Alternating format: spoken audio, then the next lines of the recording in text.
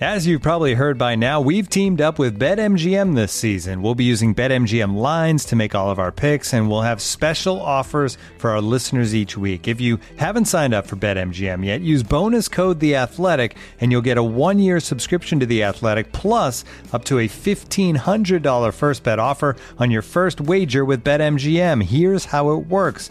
Download the BetMGM app and sign up using bonus code The Athletic.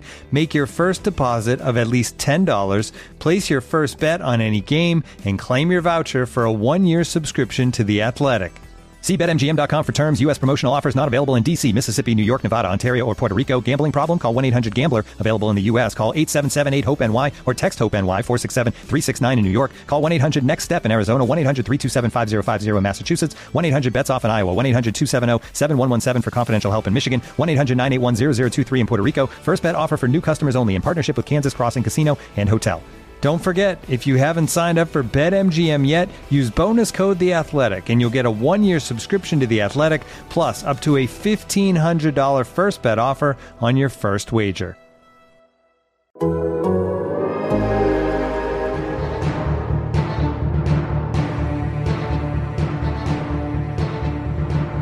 right, welcome to the latest edition of Hear That Podcast. Growlin, Paul Dieter Jr. and Jay Morrison of The Athletic are here with you. How's it going? Going well. Nice, sunny Tuesday, October day, my favorite time of year, and we get to talk about a win. Oh, is that because we're looking back and not looking forward? Well, yeah, forward. The Growler will be looking forward. There's still stuff to hash over. Yeah, from, hold on Sunday. Hold on to the Jags bounce. You know what I mean? That's it. That's it. I actually have. There is some interesting thoughts on what to make of the win over the Jags that we can get to. That is very relevant to. I think that is really an interesting conversation that the Bengals are about to enter themselves into. That we're going to get into, and that involves playing with the big boys and figuring out where this team is at. We're going to get into that a little bit.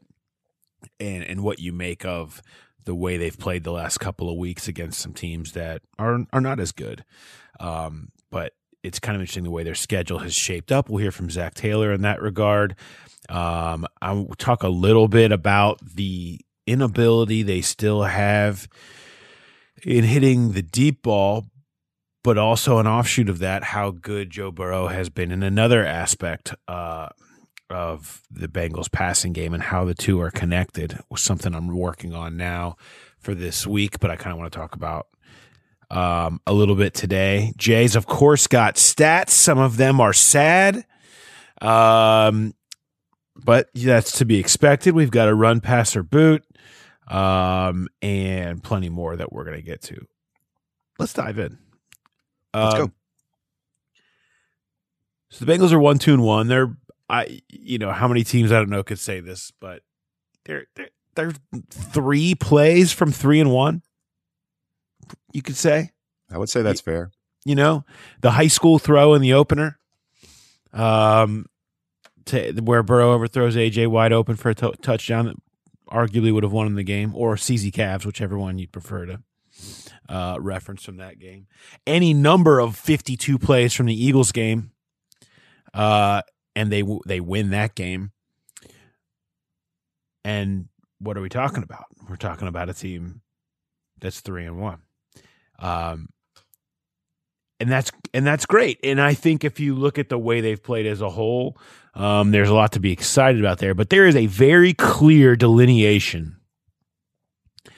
in the teams the Bengals just played and the 5 they are about to play. And that is the next 5 opponents for the Bengals: at Baltimore, at Indianapolis, Cleveland and Tennessee at home, bye week at Pittsburgh. Sets up as the guts, the gauntlet of this 2020 season. Those teams are a combined 15-3. Baltimore, we know, 1 loss to Kansas City. Cleveland, we know, 1 loss to Baltimore. Indy's 3-1 with the best defense in the NFL. Tennessee hasn't lost yet. Pittsburgh hasn't lost yet. They will play each other at some point.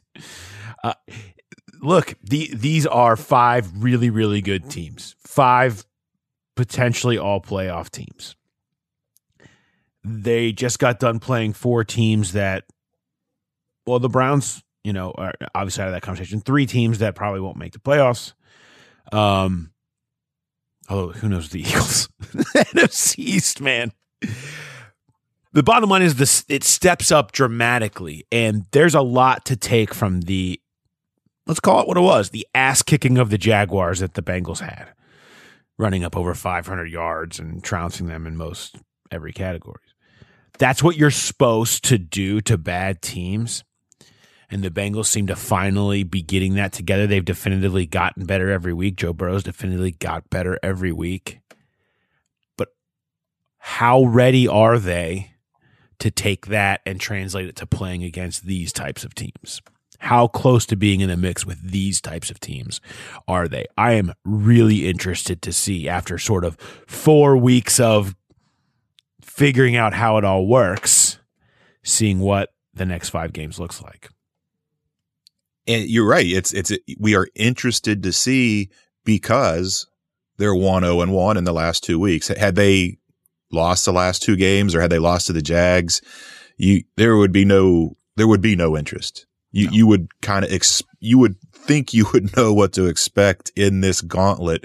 I'm really intrigued by the Baltimore game, because it seems like, for whatever reason, that the Bengals play well in Baltimore. We saw it last year. Awful year, and they were right there in that game.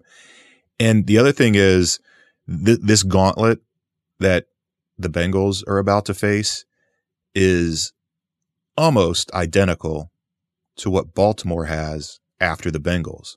And maybe you catch Baltimore looking ahead, that classic trap game. After the Bengals, Baltimore goes to Philly, which who knows what they are. They would look bad against the Bengals, but come off a tie and go all the way out to the West Coast and beat last year's NFC champs, the 49ers. But then after that, Baltimore has Pittsburgh, Indy, New England, and Tennessee. So Baltimore's got their own gauntlet coming after the Bengals. Maybe the Bengals are riding the momentum from this little unbeaten streak, and they go in there and they surprise the Ravens. I wouldn't bet on it. I wouldn't take the money line, but it wouldn't shock me either. I went and I did have to go and look it up, and that was games the last decade where a team was a 14-point favorite. How many? Take a guess. How many of 62 games with a 14-point favorite the upset was pulled on the money line? How many wins by the dog? Of 62. 1. 5. Yeah. 5 wins. The Bengals have been 14-plus point dogs twice and covered both. The last game of the 18 season in Pittsburgh, they lost by 3. And then they had another one also in the 2018 season at the Chargers, where they lost by 5, the Driscoll game. One of the worst 2-point conversion calls of all time. And also they ruled him down when he was diving, that he gave himself up diving for the end zone. Ridiculousness. Anyway.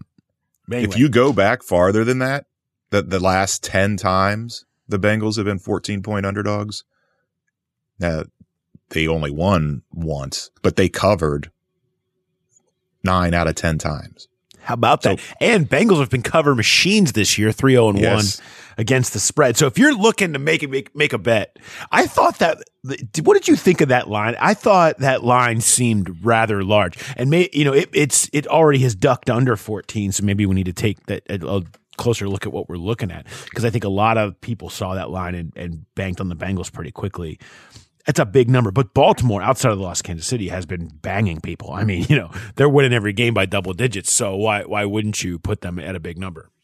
Yeah, it's the second week in a row they've been 14-point favorites. They were favored by 14 at Washington last week and pushed. So that I was surprised by that because they were 14-point favorites on the road. I figured coming home that it playing a hot, quote unquote, hot Bengals team. Maybe it would be in the 11-12 range. 14 was a little surprising, but again, it's not a true reflection of how they think it's going to go. It's a true estimate of how they get an equal number of bets on both sides. You have to tempt the Bengals backers with a few more extra points because that's Vegas's mission, to get equal money on both sides, and then they collect the vig, and that's how they make their profit. But the bottom line is 5 of 62. It's not a good track record for those fighting big numbers. But that's part of what it is. I mean, that's where they are right now. And I go back, and I feel like we reference this game a lot, but I do think it's fitting for where the Bengals are as a franchise right now. The confidence is building in a young team that's trying to figure it out. And by young, I mean, young at quarterback, young at some key positions, new in working together for the first time, gelling, I guess should say, maybe less than they are actually young. But when you look at that, they're playing better each week. They get a lot from, even though it was the Jaguars, from dismantling them and being able to do what they want. You can see the offense gaining a lot of confidence in itself and in Joe Burrow and figuring itself out a little bit. They're not going to face – Baltimore is a lot of things. A just tenacious pass rushing group is not it. They're middle of the pack as far as that goes. I mean, they're okay. Their defense hasn't been great. They don't have they don't have the dominance up front that you've seen over the years, and that's good for the Bengals. It's always a key thing to watch with this team. You give Joe Burrow clean pockets, and you see what he can do. Whereas the first 3 weeks, I mean, those are 3 of the best pass rushing teams in football, and you saw what happened.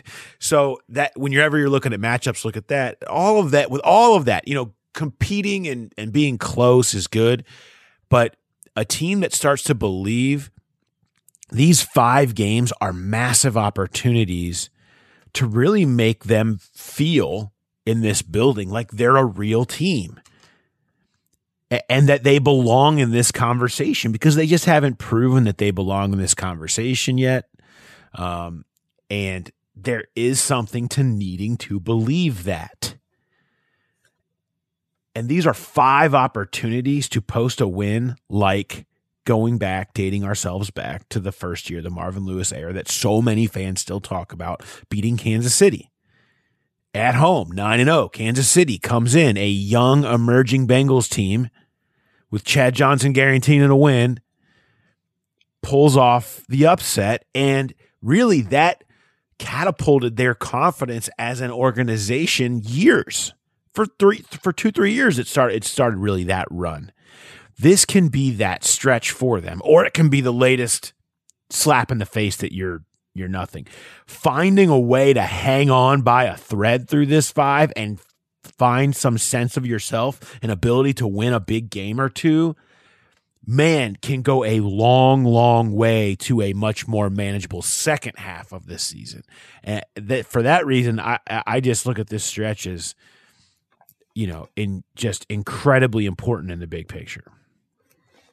Yeah, even if they can pull out 2 of 5 and play well in the losses, you're looking at 3-5-1. You're taking that. That's about what everybody was expecting, 6-7 wins this year. Anyhow, you're right on pace for that. And you've got the growing confidence of beating some really good teams. You look at this stretch, as crazy as it sounds, there's not a game where you say they can't win. I mean, Baltimore would be maybe the biggest obstacle, and they get that one first. And again, just because of the history of even though this is a totally different team, totally different coaching staff, they've really, until last year, had kind of had Baltimore's number. And then they have the close loss in Baltimore, and then they just get absolutely dump trucked in Cincinnati. But a win right there in Baltimore, and then this whole stretch just looks completely different. But I mean, I don't think it's crazy to think they could go to Indy and win.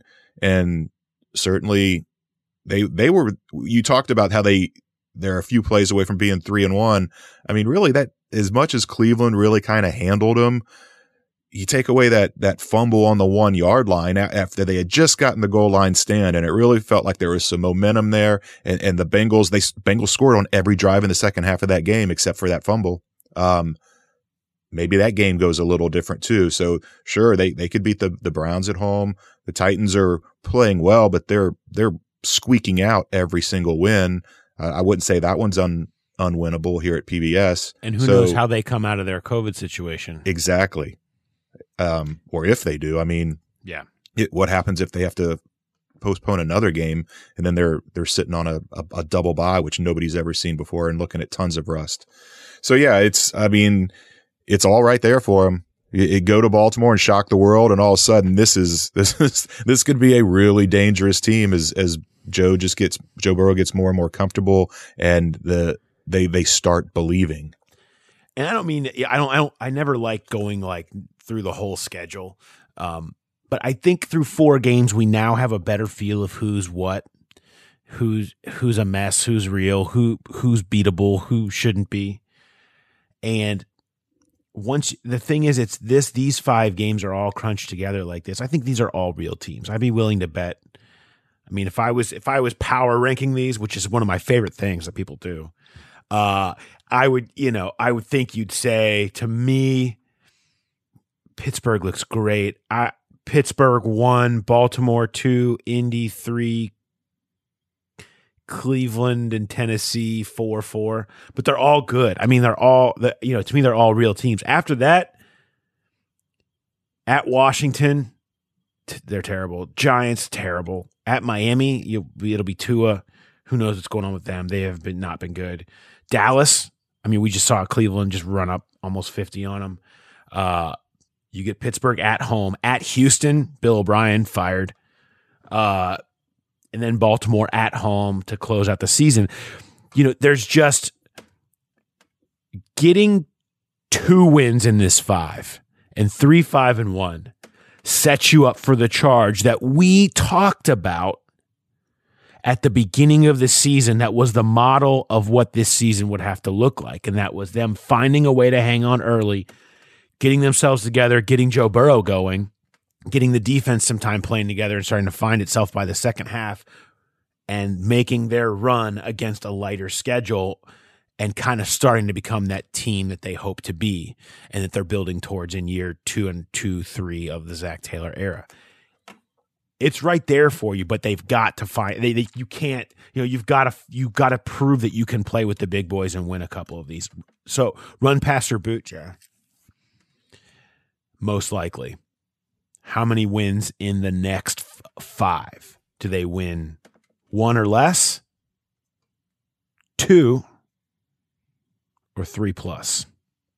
Boot 3+. Boot and 3+. Just right off the bat. Going 3-2 in this 5. If they go 3-2 in this 5, we're talking about a lot different things. I mean, we're talking about their, the playoffs and winning the North. You know what I mean? Because let's not forget the other aspect of these 5 games is you're playing every team in your division. So we're talking about a whole lot different conversation if they do that. So boot. Yes, boot 3. I mean, if you're looking for value, you've got there's multiple options on both ends of this, but I'm booting the 3+. I'm going to run with 2. I think they find I maybe the 2 at home. Maybe they split at home and they find a way to win in Indy. But I think that's the most likely. I'll run with 2. I'll pass on 0 or 1. And like I said, I'm booting 3+. I don't think they're quite there yet, ready to pull off that kind of stretch. Yeah, I boot 3+ as well. It does come down to, do they win 1 or 2? For me, I mean, I think they'll find a way to win 1. I don't know if they can win 2, and that's really it. Go 2 and 3 in this stretch, and you feel great about yourself. And but I'm gonna run with 0-1 and pass on 2. But I think you take a lot from the Jacksonville game, but you know, I don't know. It's hard. They're a hard team to judge right now because you see an ascension and you see things going the right direction, but there's still the back of your mind that these are going to be games that are going to have to win close games. They're going to have to make a couple of plays in some big spots, and maybe Burrow can do that. Maybe he can make them start to believe in that respect, and that can turn into a snowball. But it's really interesting to watch, and it's kind of a. This is why if you're a fan, this is why you like it. I mean, this is why you watch. It's a chance for a young, up and coming team to try to prove themselves against the top tiers of the league and the top tiers of your division. And that should be fun to watch and see how they stack up. Let's take a quick break here before we move on and hear from one of our sponsors. Looking for an assist with your credit card, but can't get a hold of anyone? Luckily, with 24/7 U.S.-based live customer service from Discover, everyone has the option to talk to a real person anytime, day or night. Yep, you heard that right. You can talk to a real human in customer service at any time. Sounds like a real game changer if you ask us. Make the right call and get the service you deserve with Discover. Limitations apply. See terms at discover.com/creditcard. With threats to our nation waiting around every corner, adaptability is more important than ever. When conditions change without notice, quick strategic thinking is crucial. And with obstacles consistently impending, determination is essential in overcoming them. It's this willingness, decisiveness, and resilience that sets Marines apart. With our fighting spirit, we don't just fight battles, we win them. Marines are the constant our nation counts on to fight the unknown. And through adaptable problem solving, we do just that. Learn more at Marines.com. You go up and you lose to Baltimore. Yeah, you should. Like, most people are going to go to Baltimore and lose. They're really good. They're a really good team. But, there's a lot of element to these where you can have a really fun, memorable game if you're a Bengal fan of watching Joe Burrow start to break through. I want to bring in Zach Taylor kind of on, the expectations of winning coming off of Sunday, and kind of there's a little bit of what that means in the big picture there, and the building of confidence sort of with a team needing to validate, whatever you want to call it, what they've been doing. Here's Zach Taylor. We don't worry about the validation part of things. It's just the players and the coaches need to feel the win. We work hard. We feel like we're doing the right things. The players are doing the things we ask, and you need that reward. You've worked for 9 months to get ready for the season, and it needs to pay off in the win column. And so, again, we don't worry about the validation or anything like that. It's more just the players feeling what it feels like to win, and that expectation has got to be there for us every single week, and it is. And, this is just the first step in the right direction. All right, that was Zach Taylor from Zooms on Monday, talking a little bit about, sort of whether that you need to validate what they've been doing, but just kind of what the win has created a little bit. By the way, Football Outsiders, DVOA, they do the mean wins based on the way you've played overall. They run like 30,000 simulations, all this. 6.5 for the Bengals right now is what what projects out to the way that they've been playing. Of course, that doesn't count the ascension factor potentially, where you're hoping that if you're a Bengals fan, if you're seeing the optimistic eyes, you view it through, they will be playing much better down the stretch and have a large shot at growth because of the growth potential of Joe Burrow. So 6.5 though, again, we talked about what a success looks like at the beginning of the year. 6.5 wins, 6-9-1. I think you take it. It's a little better than because what was the number 5.5 at the beginning of the year? Vegas, yeah. So really 6.5. You would think that you've seen enough over the first quarter of the season to think they're more improved than just one game. But there again, it's you talked about it. They just go by data and these simulations. You can't factor in those intangibles like confidence and growth and all that type of stuff. The ascension factor, like you mentioned. I would, if you were setting that as a betting line right now, 6.5, I think I'd take the over. I think there's a good shot they could finish 7-8-1. Yeah, I wouldn't be taking the over. 6-9-1, that feels flush for them right now. I don't know that I would be going over yet, but you don't know. I mean, maybe you feel different if you see them win one of these next couple of games, and you feel different about everything. I mean, the big thing is Joe Burrow is getting better every week. And that's what this comes back to this whole season, every conversation. Joe Burrow is getting better every week.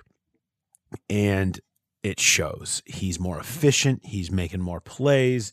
He's gaining more trust in his receivers. And that's a big part of it. There's one aspect that you see as the next growth level, in my opinion, for him and this offense that has been, it's been awful thus far. And we've discussed it here. And I'm going to write more about it this week. And that's the deep ball. 20-plus yards in the air, however you're characterizing that. They have none of it.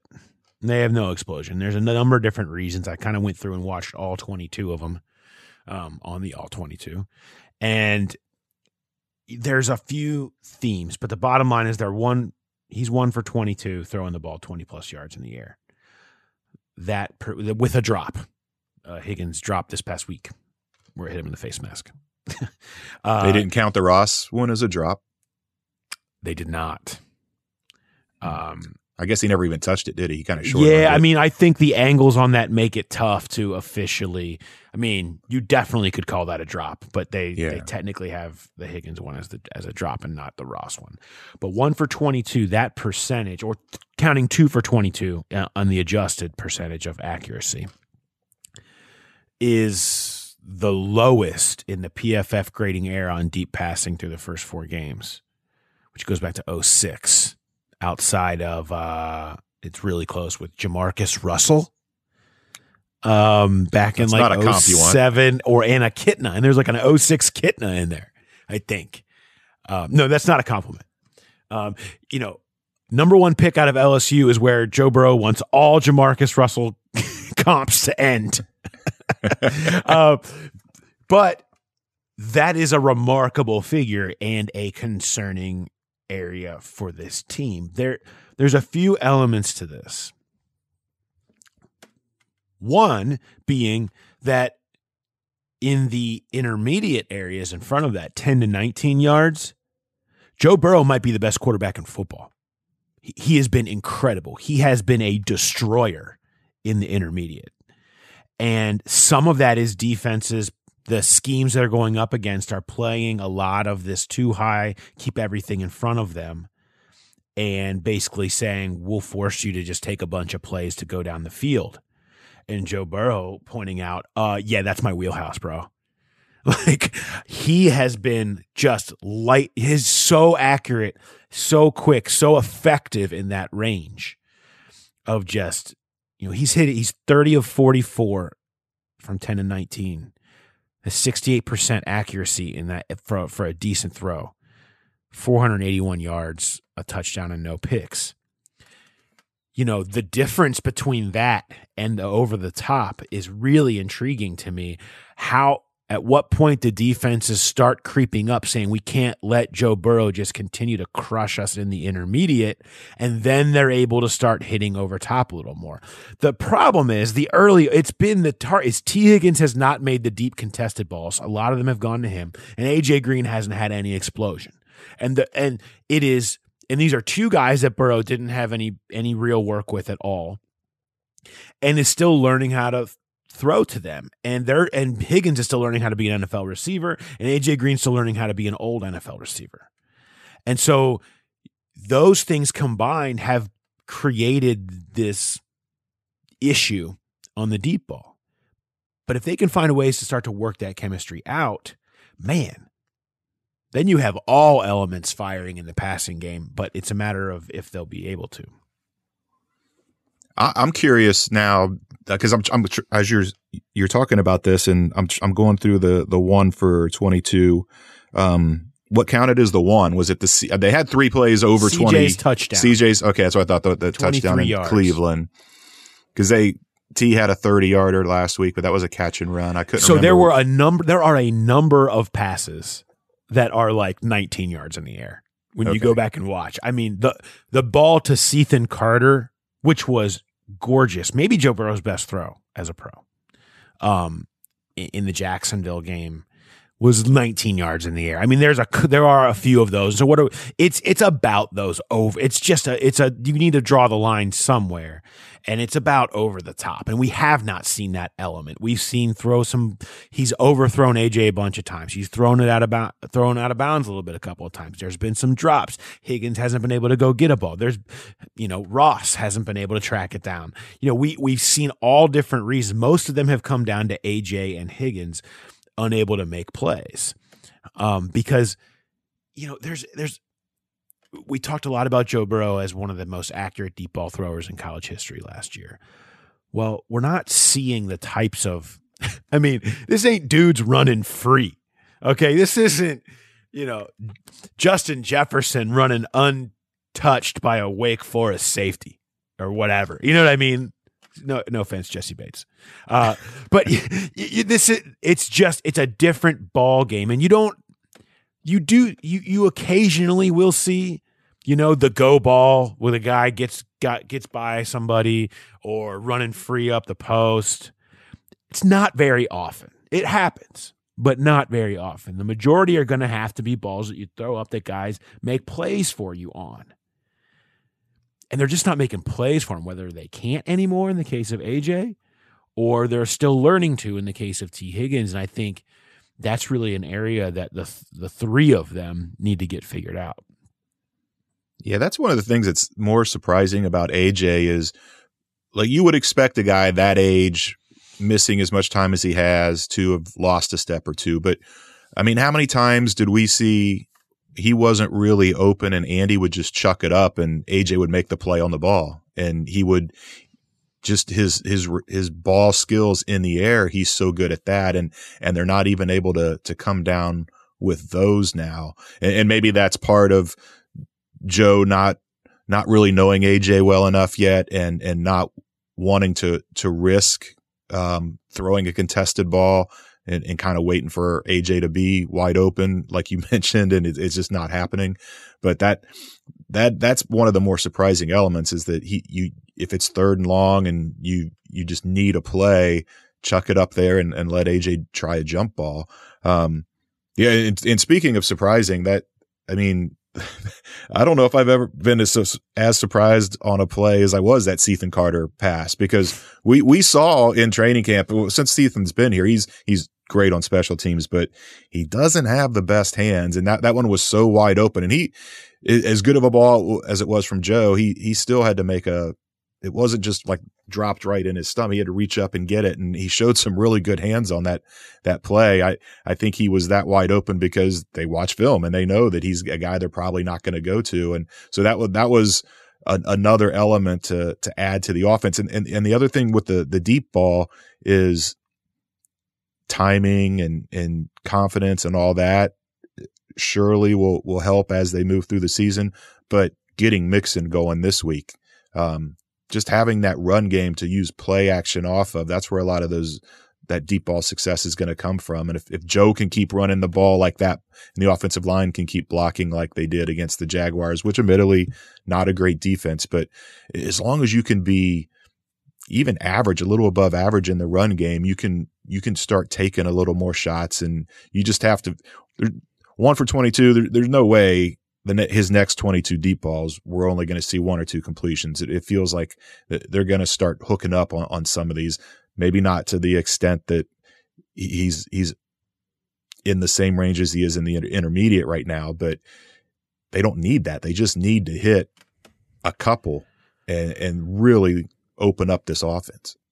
I mean, when you talk about chemistry, that is the hardest element of chemistry, is scramble drill and throwing the ball up top and understanding where to try to put it and how you make plays down there. Anybody can go out and throw slants and pick that up quickly or throw whatever, but knowing whether to go, back shoulder down one side or throw them up the middle or just toss it up or whatever it is. I mean, whatever you're talking about is about getting to know guys, getting to know what they can do. And with AJ Green, I think nobody knew what he could do. these first few weeks, everyone's wondering what he can do and learning what he can do. Well, through 4 weeks, we know now. I think we know who he is. He's a rich man's Auden Tate, if you will. I mean, he still has fabulous hands. He still has a great catch radius. He's not going to be able to run and go get it like he used to. So you start treating it that way, and that can be effective. Like, I mean, we've seen that can still make plays for you, and you need to learn how to do it that way. And so I think there's going to be a lot to that and figuring that out. They need that weapon. I mean, to play the earlier conversation about these 5 teams, to play with these teams, you need that weapon. They're gonna need to hit that. That could be the difference between them hanging with these teams and kind of still be in the same old, middling back quadrant of the league Bengals.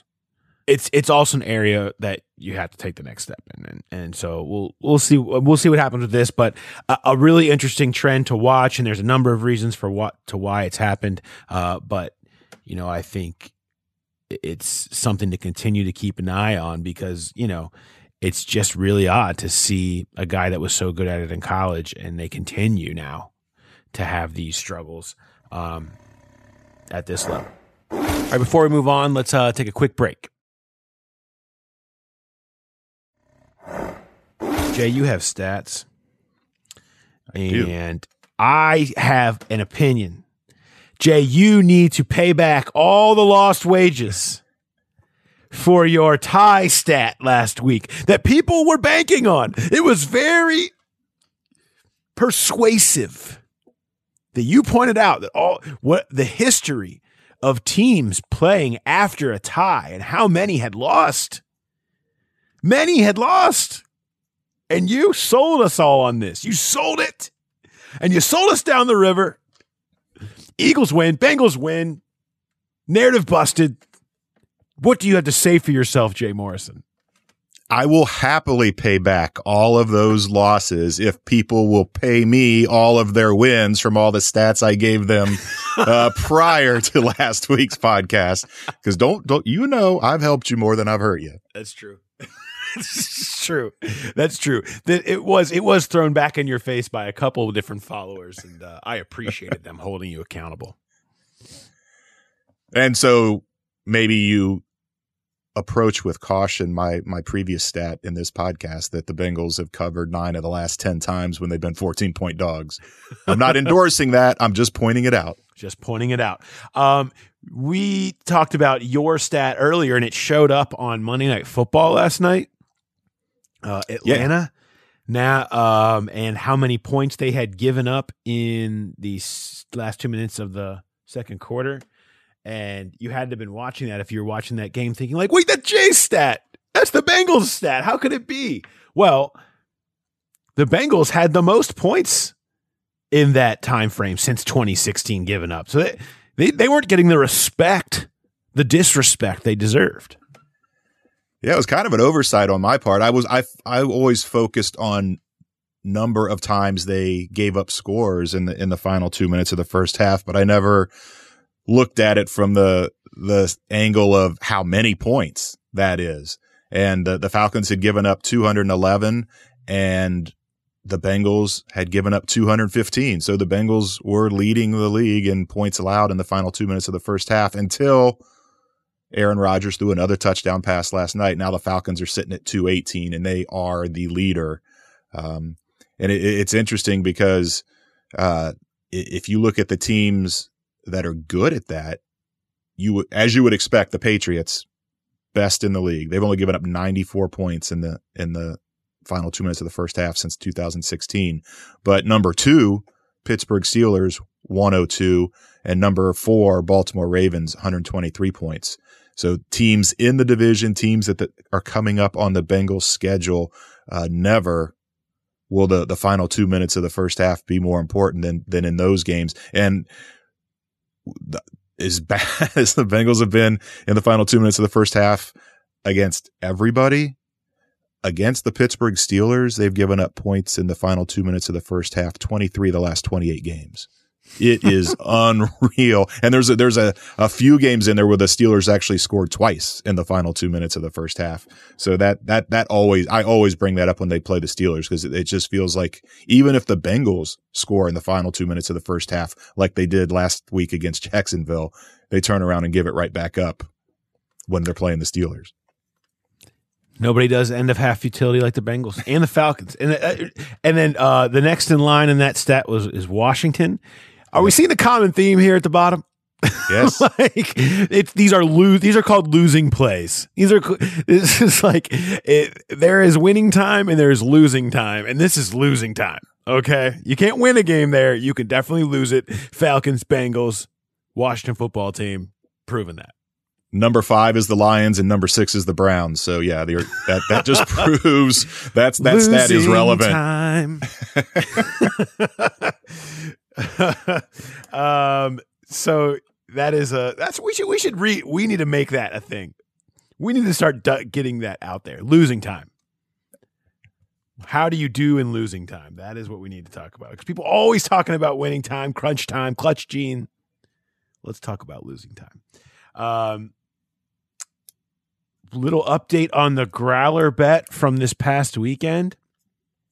Of course, our offensive line inefficiency number was total sack yardage, total offensive line penalty yardage, Joe Burrow rushing yardage, and then it was the difference between, because we had to get complicated, it was the difference between what a 4.0 yards per carry day would be for Joe Mixon, which ended up, what did that end up? What did that negative end up being?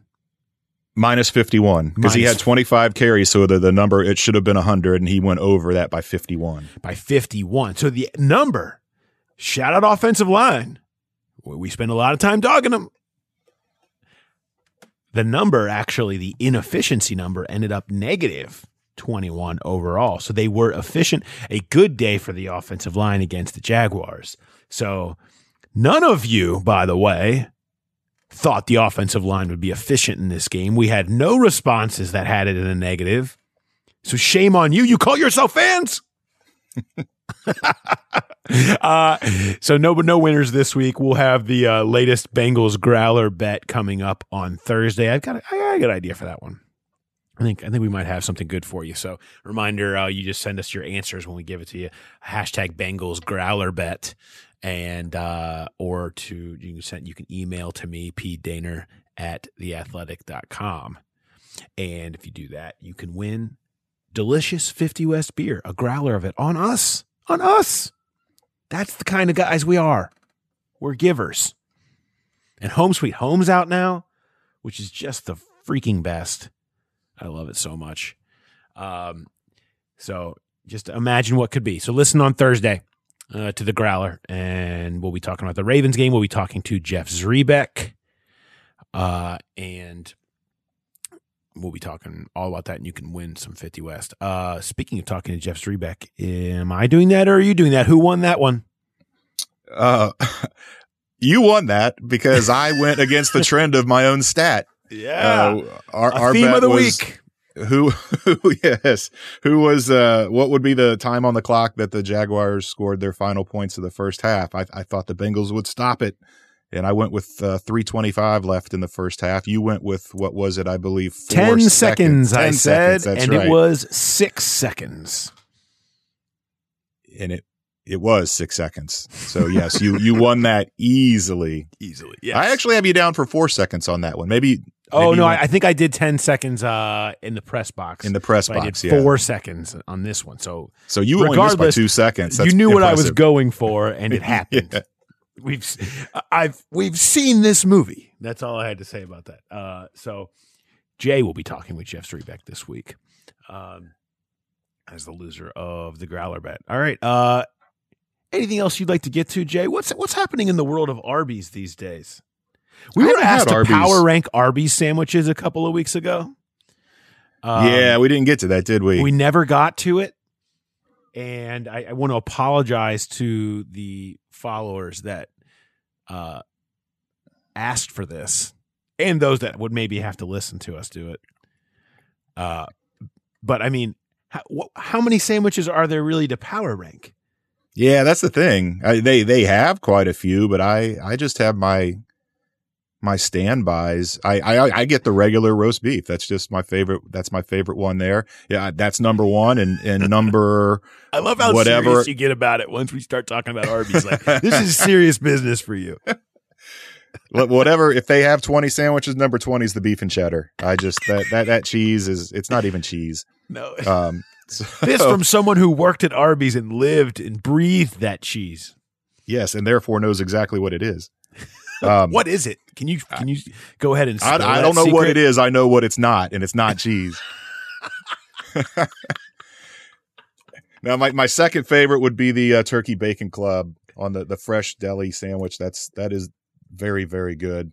But usually when I go to Arby's, it's 2 regular roast beef sandwiches, some jalapeno poppers, and depending on what mood I'm in, possibly a shake.